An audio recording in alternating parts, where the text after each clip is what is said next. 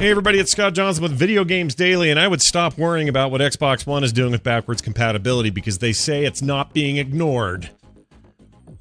I like the current CEO and Chief Executive Officer of the company, which is the same thing, so I believe him for now. He says it's not true that people don't play it. One of Xbox One's standout features, of course, is its backwards compatibility support for 360 games. There are more than 400 titles in the catalog right now, which is pretty strong. And it seems like it's always growing, so they seem committed, and that's what Phil Spencer told GameSpot recently, at the Brazil Game Show. That was today, I guess. Anyway, there was this report in June that said that Xbox owners largely ignore the backwards compatibility feature. I still think that might be true, by the way. I mean, we all clamor for it, but I don't think it's a system seller. I think it's a really nice add-on, and I think they should do it. And I wish everyone did it. And I think that's a great thing that's happening. But I don't think it's used that much. Microsoft did respond by pointing out that around half of Xbox One owners have used the feature. Have used and does use is two different things, though. They say it tallies a total of 508 million hours. I don't know what that is, but that's what they're claiming. He doubled down on this, saying it is categorically untrue that it's an ignored feature. He says a lot of the data is third-party, so I can't really tell you how many people are playing a certain game. It's not my game.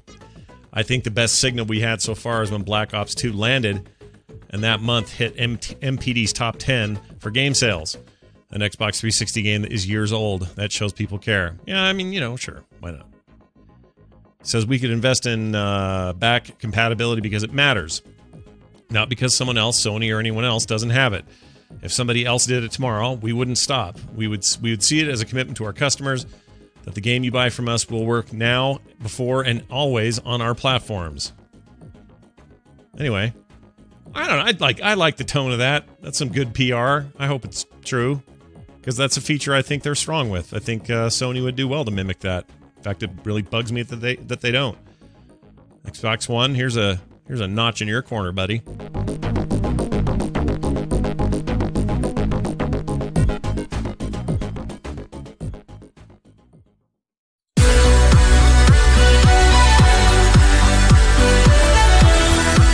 PlayStation 4 developer, well, really PlayStation developer, period, Naughty Dog. So much of what the PlayStation sells in terms of systems and games are responsible, or the responsible party, you could argue, is Naughty Dog. They're huge.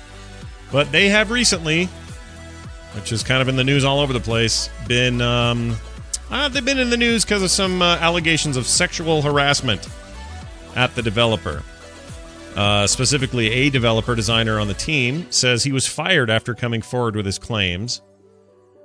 That's a real bummer. David Ballard, a designer who's no longer with the studio, alleged in a series of tweets on Saturday that he was terminated in February of 2016 after informing the studio and the Human Resources Department of its parent company, Sony Interactive Entertainment, of the harassment allegations. He said he was offered $20,000 in severance pay on the condition that he remained silent about his time with the studio. He refused. Naughty Dog said in a statement today, as a follow-up, we have not found any evidence of having received allegations from Mr. Ballard that he was harassed in any way at Naughty Dog or Sony Interactive Entertainment, unquote. He says he's speaking out now because of the strength I've seen in others coming forward with their experiences in the TV and film industry and all this Harvey Weinstein stuff. He says, according to his LinkedIn profile, lists him as an environmental artist for Naughty Dog from 2009 to 2014. Following a 9-month stint with Ubisoft, he returned to Naughty Dog in 2016 as a multiplayer level designer, and he's been credited with Uncharted 2, Uncharted 3, Uncharted 4, and Last of Us. He says he's now been unemployed for 17 months. He alleges he told PlayStation's Human Resources Department about the sex harassment allegations and was dismissed one day later. Naughty Dog, for their part, says, we have taken and always will take reports of sexual harassment and other workplace grievances very seriously. We value every single person who works at Naughty Dog and Sony Interactive Entertainment. So things got a little dramatic over there at Naughty Dog today.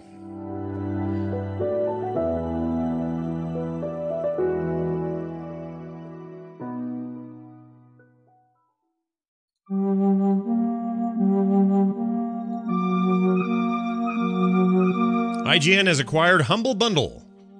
What? Humble Bundle, you know, the charity supporting digital distribution service and game publisher. Gotten bigger and bigger every year. They got acquired by gaming and entertainment outlet IGN. Financial terms of the deal were not disclosed. But in a blog post, Humble Bundle's co-founder Jeffrey Rosen and CEO said this: "We chose IGN because they really understand our vision, share our passion for games, and believe in our mission to promote awesome digital content while helping charity." Rosen and fellow co-founder John Graham started Humble Bundle in 2010 and launched the very first Humble Indie Bundle, a pay-what-you-want package of Aquaria, Gish, Lugera HD, I don't know what that other name is, Samorost 2, and World of Goo in May that year. That seems like yesterday. That's crazy. Anyway, who knows what they got for this? I'm guessing millions. There's been an update to the story, though. A rep for Humble Bundle provided the following information, basically a statement from Mitch Galbraith, the Executive Vice President and General Manager of IGN. "Editorial integrity is something we take very seriously at IGN, and I am confident that we will strike the right balance when it comes to our coverage of Humble Bundle and the games they sell. Our readers and customers have always come first, and that won't change." This in light of some who've brought up a conflict of interest potentially with Humble Bundle's success as a retail organization and functioning seller and publisher of games, and IGN's job as a the organization that covers such things. I mean, it's all about... I'm not going to say it. You guys want me to say it, but I'm not going to say the words. Okay? I'm not going to do it. I don't want to rile anybody up. You know what I'm talking about. I'm looking at you.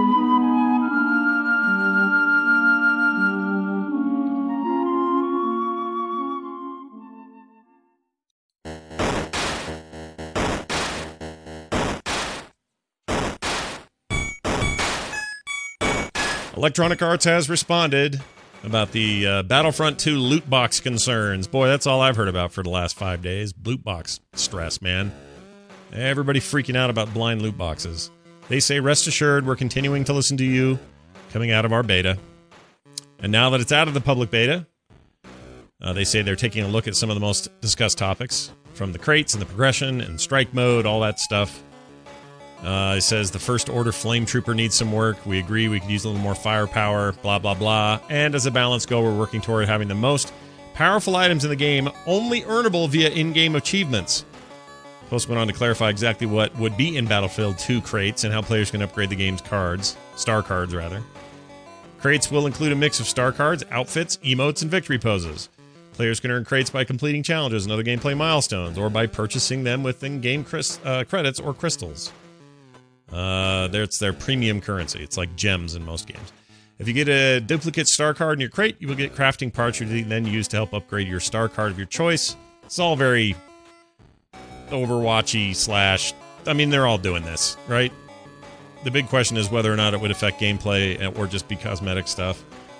They're trying to do what they say, an assurance that the game is fun for everyone, and they'll be balancing the game over time. Players will get a chance to see how quickly DICE and EA can respond to this feedback next month, because it will be out on the PlayStation 4, Windows PC, and Xbox One November 17th.